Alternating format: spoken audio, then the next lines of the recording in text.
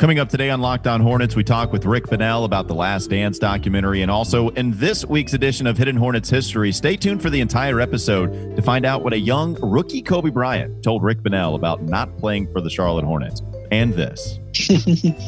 Sam was amazing. Number 3.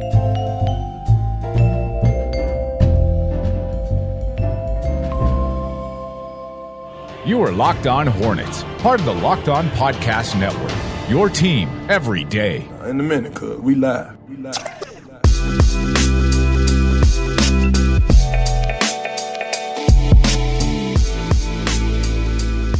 It's the Locked On Podcast Network, Locked On Hornets. It's your team every day. Local experts on the #1 daily sports podcast network. Today's episode of Locked On Hornets is brought to you by Built Bar, the best tasting energy bar on the market. You might be watching the Last Dance documentary. You get inspired by the I Want to Be Like Mike song. Well, this is how you do it. You get Built Bar. One way you get that is by going to BuiltBar.com, using promo code Locked On to get $10 off of your first box. So again, that's BuiltBar.com, promo code Locked On. We often have the experts talk about the Charlotte Hornets as well as just other trending topics going on in the NBA. And one expert we have on every week, it's Rick Bonnell of the Charlotte Observer joining us once again. Make sure you follow him on Twitter at Rick_Bonnell. Rick, thank you so much once again for the time. How are you? You know, this weekend I was listening to the podcast, and they're always educational. I have looked through my press guide forever, and I can't find a Lexi Ajansa anywhere in the all-time roster. I don't think you're looking hard enough, Rick. He's in there. Alexis Ajansa, immediately upon hearing, not knowing exactly how these prospects would turn out, I thought of Alexis Ajansa not exactly working out for them in the long term, and maybe that's because he just didn't seem to exist. Nice burn once again. Starting off with a Bonnell burn. It's always going to be a great episode when we start off that way. Rick, let's look at maybe a guy that actually his basketball career did pan out pretty well. Michael Jordan, the Last Dance documentary. We get the episodes in episode 5 and 6 last night. And you tweeted out again, the Jerry Krause slander. It is prevalent, man. It is abundant here. I mean, you see Jerry Krause get Michael Jordan just continues to joke about, you know, the short jokes surrounding Jerry Krause, and we continue to see Michael Jordan and Scottie Pippen and all these guys want to take it out on anything that Jerry Krause ever loved ever in his life. Oh, how much does it bother you that Jerry Krause is being portrayed in this manner, and should the documentary have done something differently regarding that specific factor? I don't know if it bothers me. I just find it kind of cartoonish. I do have an idea.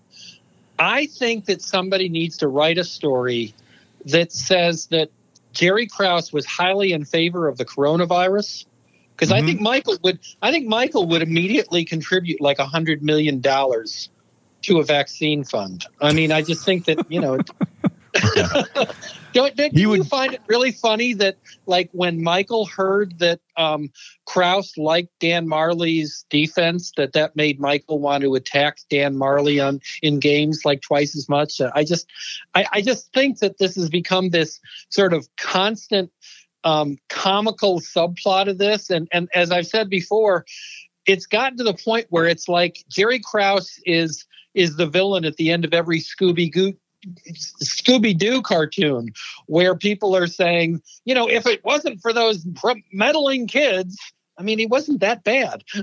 Well, Rick, let me ask you this, because we got some criticism from Ken Burns regarding this documentary, and you as a journalist might recognize this within the Last Dance documentary. Ken Burns talked about its lack of journalistic value because they use Michael Jordan's production team, and therefore it can't really be an objective documentary. And despite all of us actually finding the entertainment in this, it can't be a true documentary because it's being used. It's Michael Jordan's production team being used. Did you think that was fair? And what do you think about this entire documentary because of that, because of the way that they are going about it? I think that that's a fair observation on Burns's part. I also thought Jay Adonde, you know, who used to be a columnist for the LA Times and also covered Jordan as a beat writer, he now works for Northwestern Journalism School. I thought he made a really good had a really good reaction to the Burns thing, that this documentary may not be the best one that can be written, that can be done on the material, but it's the best one that could be done. And I totally get that at the end of the day, Jordan had the legal power to control all that footage. And, but I think the only thing to really keep in mind about this is, yes, there's a Jordan point of view about this, and that was going to be inevitable. And that is kind of how Michael's, people have protected his image for decades now. That's not anything horrible. That's not anything criminal, but it does mean, and I've said this for years, everything that he does, you do have to keep that in perspective. A big part of these two episodes surrounding Michael Jordan had to do with his unwillingness at times to engage in political discussions. He's had a few of those discussions that he was unable to avoid as owner of the Charlotte Hornets in the HB2 situation, and then in the riots that happened in uptown Charlotte.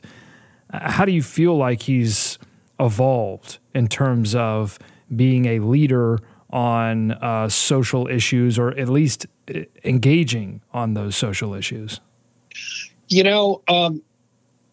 don't think there's anything wrong in each of us individually deciding how much we want to be engaged in politics. And I don't think that is so much the issue. I do think, when Jordan made that, Republicans buy sneakers too comment, it was said in private. Somehow it got back to Sam Smith. He wrote about it in the Jordan Rules. I believe that's where it first saw the light of day. And to my knowledge, last night was the first time that Jordan publicly acknowledged it is true that he said that. What I said last night was that I thought that the facetiousness of that comment has made this probably a bigger deal than simply the fact that he didn't stake out a position in the Gad Helms Senate race.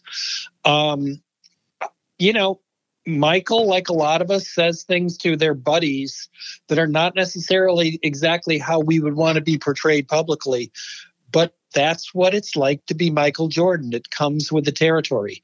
And I've got a very strong feeling that if he could take back having said something that flippant about that serious a situation, even in private, I'm sure he would. Ricky, we talked a little bit. I mean, you are providing some commentary on Twitter by watching this. Again, you can follow Rick on Twitter at Rick_Bonnell. One thing you mentioned was Michael Jordan practicing with the Charlotte Hornets one time. And you mentioned that he covered the Adidas logo in reference to the Last Dance documentary's mention of Michael Jordan covering the Reebok logo after they won the gold medal in Barcelona, the 1992 Olympic Dream Team, of course. He covers the Reebok logo when they're accepting the medals, and he did so even in just a practice, covering the Adidas logo with the Charlotte Hornets. What do you remember from that practice? It was funny. They let us into practice at the end, as they always do, and the fact that Michael was running 5-on-5 with the team and then played some 1-on-1 with Gerald Henderson and a couple of other players, it was obvious that they wanted us to see that. It wasn't hidden. And, the players got really excited about interacting with him that way. And he made some vague comment about how, if it's that big a deal to them, then maybe they'll play really well and he'll use it as a carrot to go work with them every once in a while that way. And then we heard the really funny stories about the next day. He was so stiff and so sore that he basically told people around him, I ain't ever doing that again. Were players intimidated, Rick? How good was he out there when practicing with them? They were just enthralled to be part of it. Michael, at that point, he had gained some weight. He was out of shape, but he hadn't lost his skills. That fadeaway jump shot, that turnaround that was his signature move. He was still scoring like crazy on a really good player like Gerald Henderson. But I just found the fact that he had gone to the trouble of finding masking tape to cover up the Adidas logo that is on every uniform and every practice jersey that the NBA had at the time. It shows how obsessive he was in protecting the swoosh. And it's always made me wonder about that. I mean, you would never see an active player do that because they couldn't get away with that. But I've always thought it was really interesting, say, for somebody like Steph Curry, with a huge Under Armour contract, if the fact that, he is seen all the time in, Nike uniforms and Nike warm-ups that are league issued, I don't think it's as big deal as probably Michael made it into. And final question before we get to, of course, the always highly anticipated Hidden Hornets history segment we do with you weekly. There was news that broke, I believe it was last week, from the NBA that they were going to postpone the lottery and the combine. Rick, what does that say about the uncertainty regarding the pandemic and its effect on the NBA? Well, what they did was inevitable, but the fact that they crossed that line is the first time that something really significant about the off season had, they've acknowledged that it can't go on the way it was scheduled. Walker, and I'm curious what you two think about this. The fact that they have not given up complete hope of restoring even the regular season, much less the playoffs. I just find that really interesting. They're bleeding money. I thought it was when Silver acknowledged that there was literally zero revenue coming into the league office. That's got to scare the hell out of those 30 owners. The league doesn't know what to do. The front offices don't know what to do. They don't know whether they should act like the season's over or whether they have to keep these players thinking, even if they're obviously going to a lottery, that they're that they might have to play again. And that's got to be really complicated. When Steve Kerr acknowledged publicly that the Warriors are just acting like it's the off season, whether it is or isn't, that may be true, but I bet the league office did not like hearing Steve say that. Yeah, it'll be interesting because we just have no clue. A lot more information could come about the next couple of months, and I hope that the NBA postseason happens. Of course, given the context that they can do so safely, but who knows if they're going to? It does seem like they are very, very driven to at least get the postseason. Rick, like I don't think that any regular season games happen. Perhaps maybe an extremely modified version and an extremely reduced version for that matter. But I do think that they're just crazy driven to get this postseason out there, Rick. Do you think that they probably do get some form of a postseason? If there's any way in hell that they can do that, they're going to do that. And the reason for that is the way, ESPN, ABC, and Turner, those massive television rights fees they're paying for the national broadcasts, they don't make their money back in the regular season. They make their money back almost entirely from the playoffs. And the owners have to be terrified of having to give back all that rights fees money if they don't at least have some version of the playoffs. And it doesn't matter how long they have to wait to do it. I'd be stunned if the season was just canceled altogether.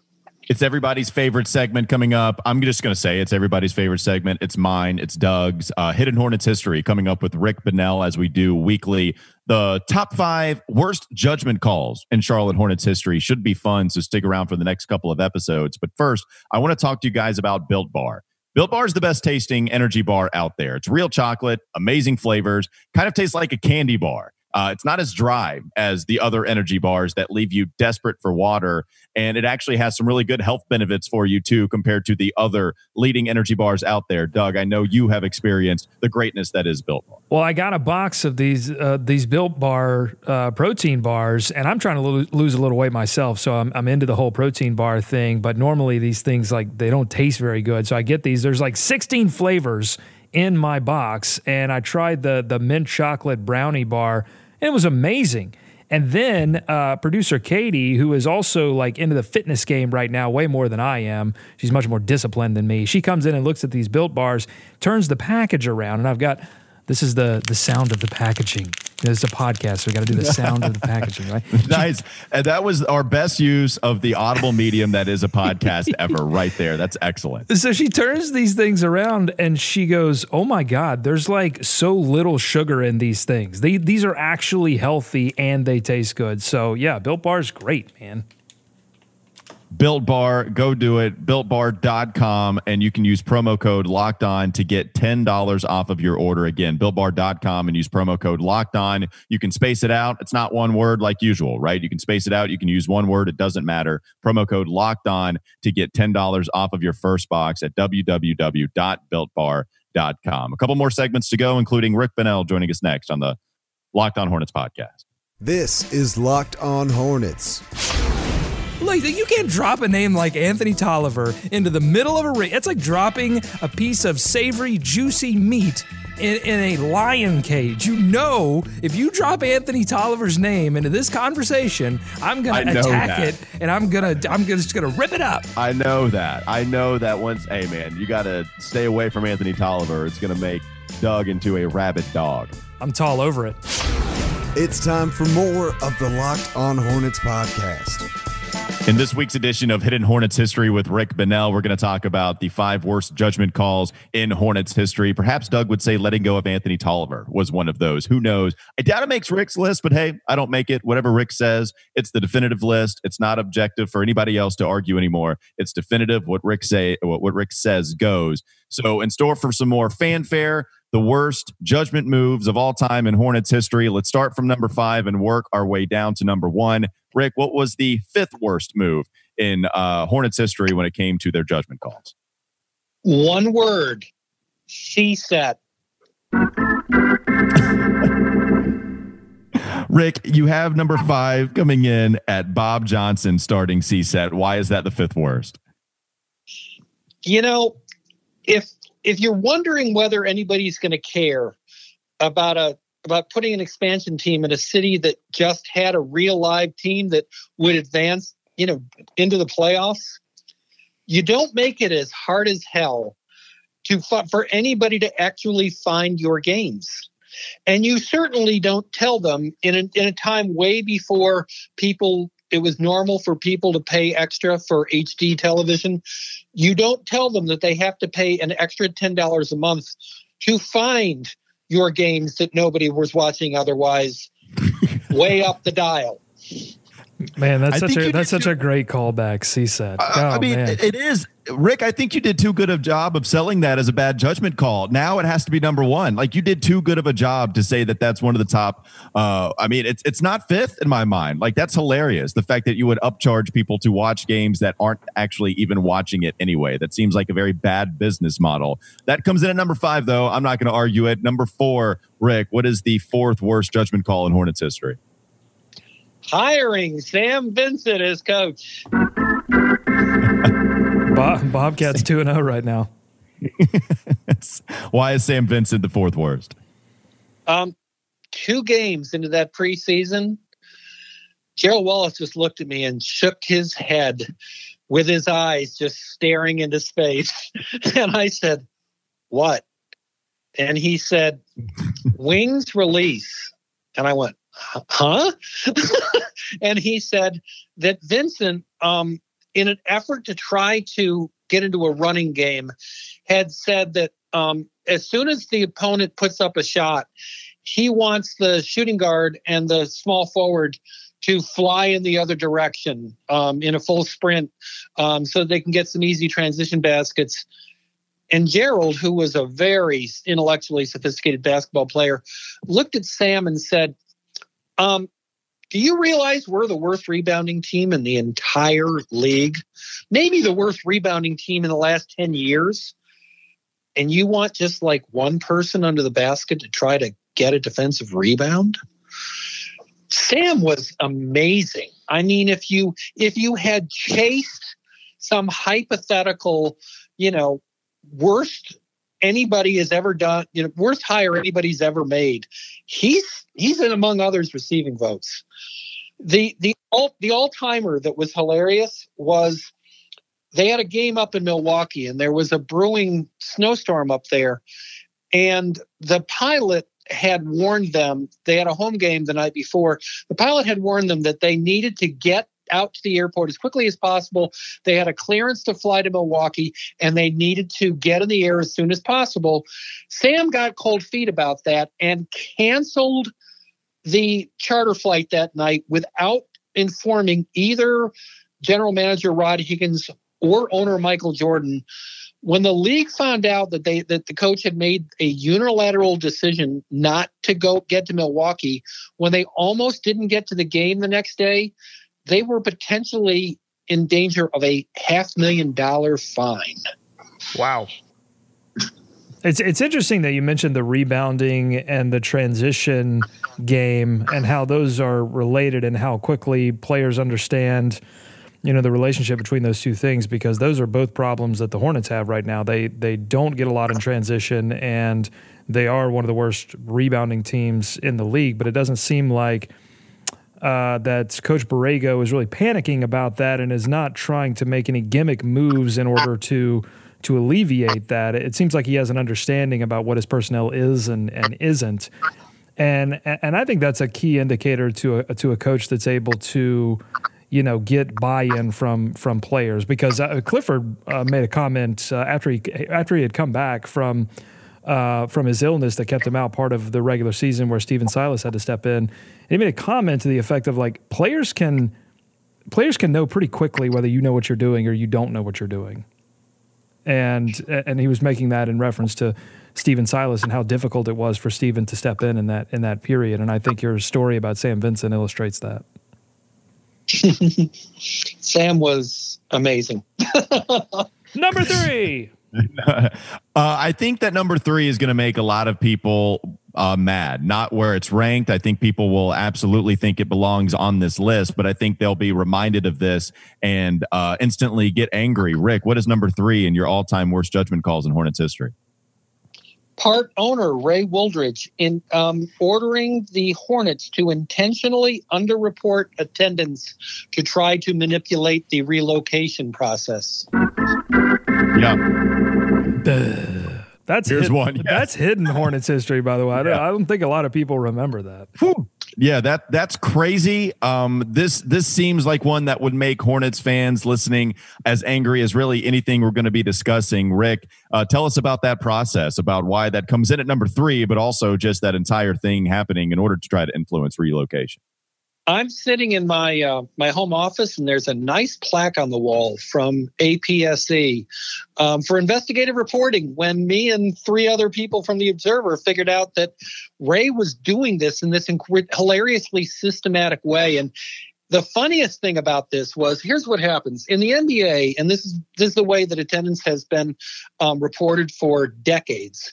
It's tickets distributed, and of course, beyond that, teams usually have a turnstile count. Well, Ray, just trying to make this look as bad as possible, told the Hornets to start reporting turnstile count rather than tickets distributed. What he did that was hilarious, that made it very easy for us to find out what he was doing, was the only game where they actually reported tickets distributed was when the Suns came to town. The reason he did that was because Colangelo, the owner of the Suns, was the head of the relocation committee. And he knew that Jerry would look at that number and think, what? There were more people there than that. Well, and of course, Rick, the irony of that is that the franchise for so long carried this mantle of we sell out the Coliseum, right? I mean, until 1997, they were number 1 in attendance in the league and were selling out each and every night. And then by the end, they were pulling this gimmick to get out of town. I mean, it was a cruel irony. I think I've told you guys the story about seeing Ray walk out of a room at the relocation meeting, just white-faced, and seeing Stern walk out behind him. And I found somebody in that room to ask what had gone on. And Stern had poked his finger within a quarter centimeter of Ray Wooldridge's face for 15 minutes using a lot of compound modifiers, telling him just how stupid he was to pull that stunt. Yeah, I mean, as painful as it would be, Rick, I mean, I would love to just do an entire episode with you. An entire episode. About the relocation, because I feel like looking back on the history that I've had a chance to look back on, I mean, it seems like one of these situations where everyone was being silly. I mean, from the organization to the city, it does, like when I look back on the history and I look at some of the articles that were written at the time, it just doesn't seem like there were any good guys. Actually, Lynn Wheeler was the good guy. She understood how ridiculous it was for the NBA to leave town because a bunch of people were, couldn't get on the same page. And Lynn Wheeler was a significant city council person who ultimately made the new arena happen with new ownership. We love Hidden Hornets history because of some of the topics that Rick has brought up, and this one no different. I really like this list, and a lot of it has to do because of the top 2 worst judgment calls in Hornets history. We've gone through the first 3. We just went through number 3, which we could do an episode entirely by just that specific bullet point. But these next 2 are interesting. Perhaps you'll be surprised by both of them. What comes in at number 2, what comes in at number 1. We'll discuss that in our final segment of Locked On Hornets today. This is Locked On Hornets. Have you ever had that one little bug that's just like, it's not completely out, but it's like kind of dangling in there, and then you try to sniff it back up to go away for good, but it'll keep popping back? That's what I'm going through right now. It's time for more of the Locked On Hornets podcast. Today is a special edition of Locked On Hornets because we have Rick Bonnell for not 2 segments like we usually do weekly, but we have him for all 3. We have trapped him to do a show for us with its entirety, all 3 segments. Again, Rick Bonnell joining us to talk about the next 2 worst judgment calls in Charlotte Hornets history on his list. We went through the first 3. We could do an entire episode on number 3 on his list. I think that could be the case for the next 2 as well. I'm excited. Rick, what is number 2 on your list when it comes to the worst judgment calls in Hornets history? People are going to say this is too low, even at number 2. Drafting Adam Morrison number 3 overall. Adam, we talked about Adam Morrison not too long ago because he appeared on one of our podcasts on the network and he discussed his relationship with Larry Brown. Not Rick, good. Why does Adam Morrison come in at number 2 on your list? I'm glad you brought up Larry because Larry is the seminal story about all this. If you guys remember, one of the strangest things in the world, Adam was so self-conscious that he actually shot a significant worse percentage at home than on the road. Larry brought him into the office one day and said, "What's with that?" And Adam, who had all kinds of emotional issues, told Larry that, the crowd makes him nervous. And Larry looked at him and said, "What the hell do you think goes with being the 3rd overall pick?" Yeah, no. When I listened to that episode that he did on rejecting the screen, a great podcast, by the way, here on the Locked On Podcast Network. Go listen to it. It's like WTF with Mark Maron, but for basketball. When I listened to that interview, it does seem like Adam was trying to shirk responsibility on the organization and specifically Larry Brown for his demise. And then, when you hear it from some of those organizational players at the time, they're going to put the responsibility on Adam. It just seems like a tug of war between why was this guy a bust? That was not a good draft overall. LaMarcus Aldridge is clearly the best player in that draft, but there are a lot of people. Tyrus Thomas, Sheldon Williams. There were a lot of guys who weren't so great in that draft. But remember, when they took Adam 3rd overall, Brandon Roy was still there.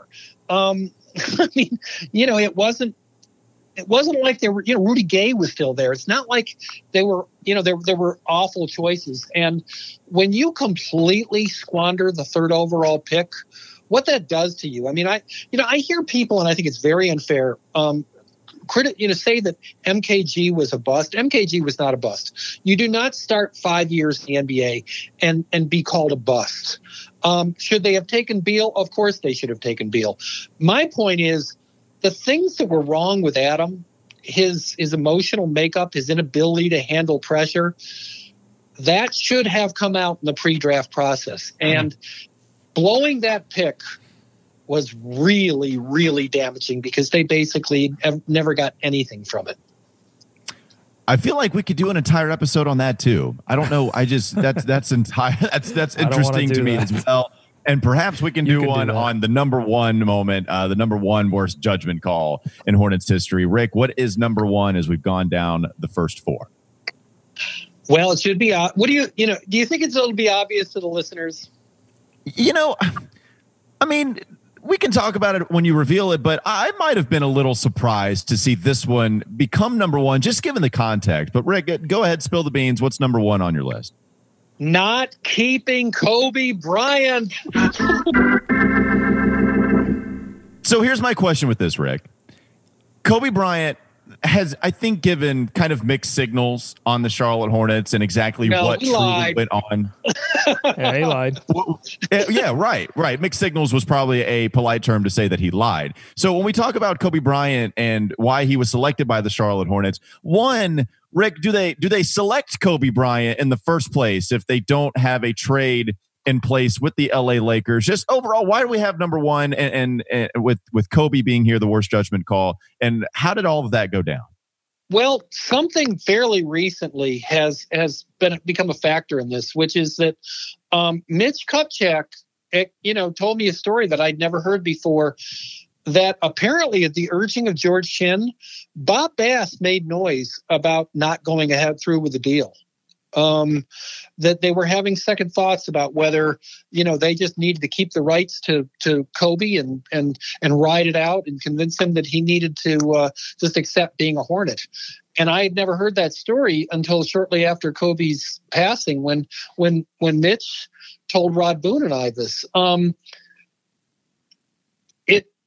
First of all, you guys know that I have a huge respect for Bob Bass, and I have huge respect for the way that Bob constantly managed difficult situations. And people trivialize the fact that they got a starting center in Vlade. But, when you look at it, the fact that they had second thoughts after the fact and at least made enough noise in Jerry West's direction to make the Lakers think that they were thinking about not going ahead and making the trade. Ugh. Yeah. That's tough. Yeah. And that was the question I had. And that is kind of enlightening. And I do remember talking a little bit about that when Mitch Kupchak revealed they had a little bit of second thoughts on dealing Kobe, because, I think maybe that even helps that argument even more so, because if this was a selection that was totally in place because of the deal that they had to go get Vlade, then maybe it's not. Maybe this is something that, hey, this is just something that was always going to take place, and there's a reason he fell to 13. There are 12 other teams that decided to pass, and I think the Nets organization was looking very hard at Kobe, but John Calipari didn't feel comfortable because he had a lot riding on being an NBA coach at that point. I find that pretty fascinating, but it comes in at number one. And that's enlightening to me, that story that you talk about with Bob Bass kind of having second thoughts on dealing Kobe Bryant. Were there any other options there, Rick? Like, I know that's really tough to ask. I know that's asking a ton of information, but, do we have any clue about like what other options would have been at that point? Or did they have to deal Kobe given his thoughts about the Charlotte Hornets organization overall? Oh, I asked Kobe when he was a rookie. The Hornets were playing the Nets one night early that season, and the next night the Lakers were at the Knicks. And so I stuck around New York and talked to Kobe in the locker room before that game. And I introduced myself, explained my context, and I said to him when he was a rookie, "Hey, the Hornets had just played hardball when Vlade was threatening to retire." And they, because I remember at the time, Bob Bass said that if Vlade, didn't relent and report, Bob said, matter of factly, we'll just keep the kid. So I asked Kobe, I said, what would have happened if Vlade hadn't changed his mind? And Kobe smiled and laughed and looked at me and goes, "I'd be a Hornet." And, the fact that he acknowledged that to me really made it very strange that 18 years later, for some weird reason, he was clinging to the idea that Dave Cowens had told them, we don't need you. I mean, that's, we were talking earlier about contriving reasons to, for imagining things so that you can have a reason to be mad at, in a game or something. Believe me, anything that Kobe thought about the Hornets rejecting him is a ridiculous contrivance, and he knew better. Yeah, interesting stuff. That was a fun segment. We have now created 3 new episodes because Rick doing his job well on this segment. Hidden Hornets History. We do it every week. You can follow him on Twitter at Rick_Bonnell. We've kept him too long. Rick, thank you so much. You're very generous with your time. We always appreciate it. Well, just remember, gentlemen, Rick is right. Yep, that's right. That's how we should lead off the show every single time. Rick Bonnell joining us once again. That wraps up this edition of Locked On Hornets. Thanks again to Built Bar for supporting the show. Now tell your smart device to play the most recent episode of not only Locked On NBA, but also Chad Ford's Big Board and Hollinger and Duncan, all a part of the Locked On Podcast Network. Have a great day, and we'll see you on Wednesday.